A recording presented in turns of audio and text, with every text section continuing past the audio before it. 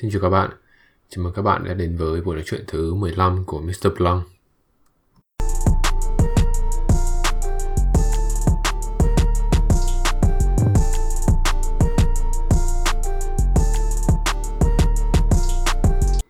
Và trong cái buổi nói chuyện lần này thì tôi sẽ nói tới một cái chủ đề rất là thú vị. Đó là cách đàn ông hay phụ nữ chọn người bạn trai, người bạn đời hay người chồng của mình. Thì với một người con gái bình thường thì cô ta có cái cuộc sống ổn định, cô ta có cái công việc ổn định, thì cái người bạn trai mà đa phần những cô gái bình thường sẽ hướng tới đó là cái người bạn trai của mình phải giỏi hơn mình. Thì cái giỏi này nó có thể đến từ nhiều cách nhìn khác nhau. Có những người đàn ông họ giỏi kiếm tiền, họ giỏi hơn cô ta về mặt tài chính, anh ta kiếm được rất nhiều tiền và đây là một trong những cái điểm rất là hấp dẫn. Thì ngoài ra đó, một trong những yếu tố mà tạo nên cái sự hấp dẫn với phụ nữ đó là nếu mà cái người đàn ông đó rất là thông minh, rất là có một cái sự lôi cuốn về mặt trí tuệ, thì đây là một trong những điểm rất là hấp dẫn và đa phần phụ nữ cũng sẽ bị lôi cuốn bởi cái yếu tố này. Ngoài ra đó có một cái điểm mà tôi nghĩ rằng là khá là rõ ràng, đó là nếu mà anh ta nhìn cao to đẹp trai, hay là anh ta lớn hơn cô ấy, cao hơn cô ấy, hay là nhìn có một cái cơ thể nó cường tráng, nó cuồn cuộn, thì một cách hiển nhiên mà nói thì phụ nữ cũng sẽ bị hấp dẫn bởi cái hình ảnh này. Vậy thì tại sao phụ nữ lại hướng tới những cái yếu tố như thế này?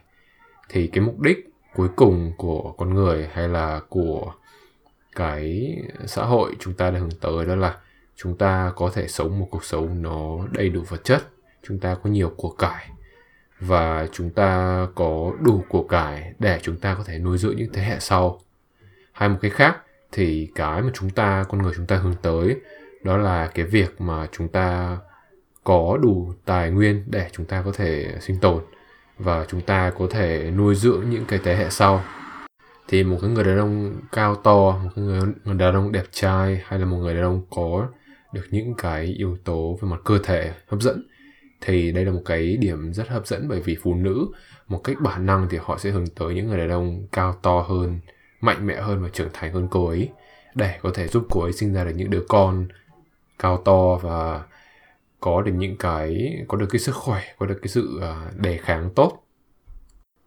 Ngoài ra cái vấn đề tiền bạc cũng rất là quan trọng, bởi vì rằng là nếu mà thời gian xưa cái đồng tiền nó chưa quan trọng, người ta quan trọng được những cái tài nguyên khác như cái đồ ăn thức uống, thì ở cái thời xã hội này cái đồng tiền, cái khả năng kiếm ra tài chính nó sẽ giúp mang lại cho cô ấy rất nhiều thứ.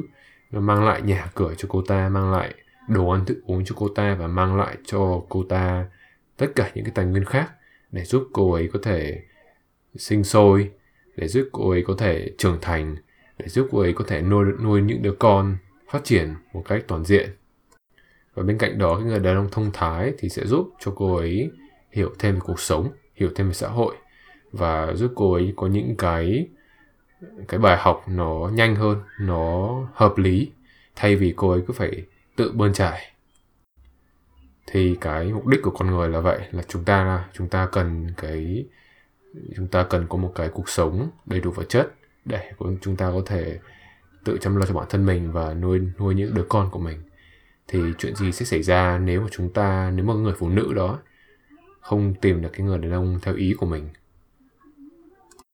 Thì một cái hiện tượng mà chúng ta đang thấy khá là nhiều trong xã hội, đó là hàng ngày có rất nhiều những người phụ nữ độc thân, đơn thân nuôi những đứa con của mình rất vất vả và rất đầy cái sự thương cảm. Thực ra thời xưa khi mà cái cuộc sống nó đầy khó khăn, ba mẹ hay là ông cha ta ấy không có cái nhu cầu phải chia tay, không có nhu cầu ly hôn. Vì sao? Cuộc sống nó rất vất vả, chúng ta cần phải nương tựa vào nhau để chúng ta kiếm tiền và chúng ta tạo dựng cuộc sống mà chúng ta mong muốn. Nhưng mà cái cuộc sống bây giờ mọi thứ cũng tương đối đầy đủ và cuộc sống cũng không cần phải có quá nhiều thứ phải lo nghĩ. Thì cái việc mà người phụ nữ tự độc lập tài chính, tự độc lập nuôi con là một điều rất là dễ hiểu, và cô ta không cần phải nhờ cậy cái người đàn ông của mình quá nhiều. Nhưng mà người ta vẫn thường nói rằng là những cái người phụ nữ độc thân ít khi là những người phụ nữ hạnh phúc. Bởi vì sao? Bởi vì là cái hình ảnh một người phụ nữ mà cứ phải vất vả, phải chăm lo cho bản thân cô ấy và đồng thời chăm lo cho đứa con cô ấy khiến cho những người xung quanh rất là thương cảm. Và đấy không phải là một hình ảnh đẹp và hấp dẫn. Vậy nên để tránh những cái trường hợp bất trắc nó xảy ra như thế này, thì tôi vẫn khuyên những cái người phụ nữ xung quanh mình đó là chọn cho cái người đàn ông của mình biết quan tâm cô ấy, biết thương cô ấy. Vì nếu đàn ông mà họ thích mình, họ sẽ chăm lo cho mình, họ sẽ thương mình, họ sẽ lắng nghe mình và hiểu mình hơn. Trong khi đó thì sẽ có những người đàn ông khác, họ thích vui vẻ, họ chưa thích trách nhiệm, họ chưa thích cái sự chăm lo cho người phụ nữ của mình. Thì những người đàn ông như thế này cũng là một cái trải nghiệm thú vị. Vậy nên rằng là chúng ta cứ tận hưởng cuộc sống thôi. Còn nếu mà chọn cho mình một người đàn ông như vậy lâu dài thì đấy không phải là một cái sự đầu tư khôn ngoan. Ở một khía cạnh khác thì đàn ông chúng ta thường tìm bạn gái của mình như thế nào? Thì sẽ có rất nhiều người họ bàn tán về quan điểm như thế này. Họ thích một người phụ nữ biết nấu ăn, họ thích người phụ nữ biết lắng nghe thông cảm, hoặc là họ thích cái người phụ nữ mà có thể đảm nhiệm trách nhiệm của một người mẹ, chăm lo cho đứa con, chăm lo cái tổ ấm của mình. Thì tất cả những cái quan điểm như thế này họ đều có một cái điểm chung, đó là cái người phụ nữ mà họ mong muốn thường sẽ là những người phụ nữ trẻ tuổi hơn họ và có cái nét tươi mới. Thì nếu mà các bạn để ý rằng là trong những cái cuộc thi về sắc đẹp, những cái cuộc thi về vẻ ngoài, về cái beauty như là cuộc thi hoa hậu, hay là những cái cuộc thi về hình ảnh như kiểu là The Face, hoặc là những cái cuộc thi tương tự khác, thì một trong những tiêu chí mà người ta đánh giá cái ứng cử viên ấy là cô ấy phải trẻ.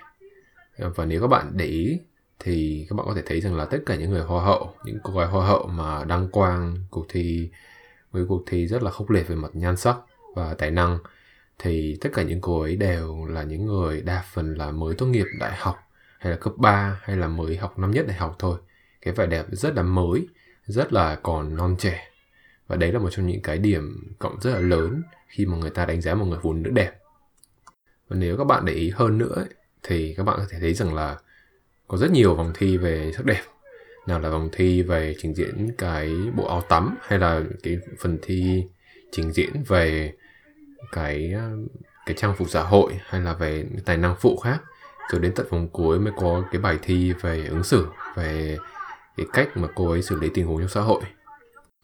Và chỉ vậy thôi, các bạn có thể thấy rằng là cái vẻ ngoài của người phụ nữ, hay là cái cách mà cô ta ăn mặc, đi đứng, cách cô ta nói chuyện, nó đánh giá rất là nhiều về cái người phụ nữ này, và nó chiếm phần nhiều về cái tăng điểm của cô ta. Vậy thì tại sao đàn ông hay là đa phần mọi người nói chung đều hướng tới cái người phụ nữ trẻ đẹp? Vì sao? Cái người phụ nữ mà trẻ trung và xinh đẹp hơn mình đó thường mang lại cho những người xung quanh cái năng lượng rất là tích cực, và có chính những cái năng lượng của cô ta mang lại đó khiến mọi thứ trở nên tươi mới, và khiến mọi thứ trở nên nó lạc quan hơn, nó vui đời hơn, và khiến cho mọi người cảm thấy rất là nghiện cái cảm xúc này, cái cảm xúc tích cực và tươi mới mà chỉ những người phụ nữ trẻ đẹp có thể mang lại được. Nhiều người, đặc biệt là những người con trai trẻ đó, họ có những cái sự thu hút đặc biệt cho những người phụ nữ lớn tuổi. Thì những người đàn ông như thế này họ chưa có trải nghiệm nhiều trong xã hội, thế nên rằng là những cái gì đó nó tốt đẹp hơn, nó phức tạp hơn, nó sâu sắc hơn ấy, thường sẽ gây được cái sự chú ý. Nhưng mà khi mà những cái người đàn ông như thế này, những người con trai trẻ như thế này trải qua những cái vấn đề của cuộc sống rồi ấy, thì chúng ta mới nhận ra rằng là cái người phụ nữ mà trẻ trung bên cạnh mình mà có thể mang lại cho mình được cái sự lạc quan, hay là mang lại cho mình cái niềm vui, hay là những tiếng cười trong cuộc sống đó, thì những cái người phụ nữ như thế này mới là những người phụ nữ mà chúng ta nên hướng tới. Và không chỉ cái tinh thần lạc quan hay tiếng cười đâu, những cái người phụ nữ trẻ đẹp là một cái người con gái lý tưởng để chúng ta có thể nghĩ đến cái chuyện kết hôn hay là xây dựng một cuộc sống gia đình. Bởi vì sao? Những người phụ nữ trẻ tuổi đó, cái cơ thể của họ rất là còn mới. Vậy nên rằng là nếu mà một cái gia đình, một người đàn ông muốn mang lại cho mình những cái đứa con, muốn có tầm vài đứa con đi, thì cái người phụ nữ trẻ tuổi có đủ cái sức lực, đủ cái sự hy sinh để cô ta có thể sinh ra những cái đứa con trẻ đẹp và không bị những cái bệnh tật. Ngoài ra, những người phụ nữ trẻ họ không chỉ có sức khỏe để có thể đảm nhiệm cái trách nhiệm sinh sản. Những người phụ nữ trẻ đó, cái tinh thần của họ, cái tâm hồn của họ rất là còn tươi mới. Vậy nên rằng là khi mà chúng ta nói chuyện với những người như thế này, chúng ta sẽ cảm thấy rất là thoải mái. Bởi vì sao? Những người con gái như thế này giống như kiểu là một cái trang giấy trắng. Chúng ta có thể đưa những cái nét bút, hay là chúng ta có thể ghi lên đó, chúng ta có thể nốt lên đó những cái gì mà mình mong muốn, và không cần phải lo sợ cái sự phản biện lại. Họ sẵn sàng lắng nghe, họ sẵn sàng chấp nhận cái con người của mình.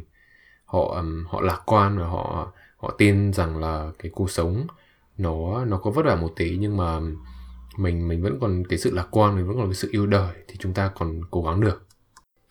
Và đàn ông của chúng ta thì như vậy. Vậy nên rằng là nếu mà đi ra ngoài đường ấy, mà chúng ta có thể nhận thấy một cái người đàn ông lớn tuổi hay là một người đàn ông trưởng thành mà đi bên cạnh một người con gái trẻ đẹp, thì đấy là một điều rất là dễ hiểu.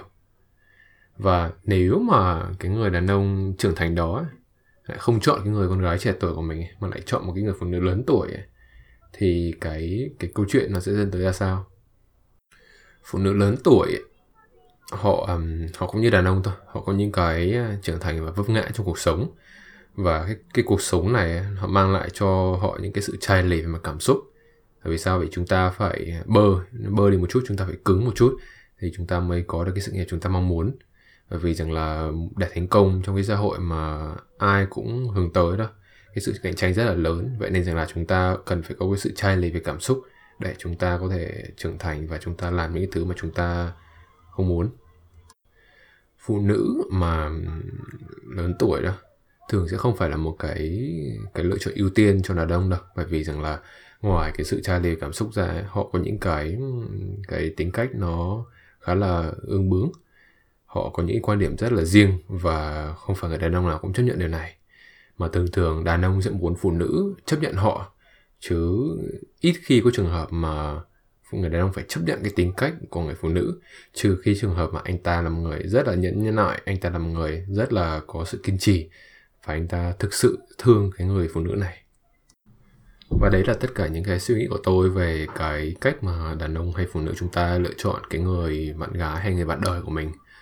Vậy thì để kết thúc cái buổi nói chuyện này, thì cũng như bao buổi nói chuyện lần trước, thì tôi sẽ hỏi bạn 2 câu hỏi. Thì câu hỏi thứ nhất ấy, tôi muốn hỏi bạn đó là bạn là một người con trai, một người đàn ông trẻ tuổi, thì bạn thích cái người phụ nữ nào? Bạn thích cái người phụ nữ lớn tuổi hay là thích người phụ nữ trẻ tuổi? Và vì sao bạn thích cái con người như thế này? Ở bên cạnh đó, cái câu hỏi thứ hai mà tôi muốn đưa ra đó là bạn thử nghĩ xem, nếu mà bạn thích một người phụ nữ lớn tuổi thì bạn cần phải làm gì để có được cái trái tim của cô ấy? Bạn cần phải trưởng thành ra sao? Bạn cần phải man tới cỡ nào để có được cái sự tôn trọng và nể phục của cô ta? Trong khi đó, nếu bạn thích một người phụ nữ trẻ tuổi đi, thì bạn cần phải tỏ vẻ cool ngầu ra sao? Bạn cần phải trẻ hóa cái bản thân của mình ra sao để hợp với tính cách cô ấy, để có thể nói những cái chuyện nó ngông nghếch một chút, nói những câu chuyện nó hơi đơn giản một chút để phù hợp với cô ta.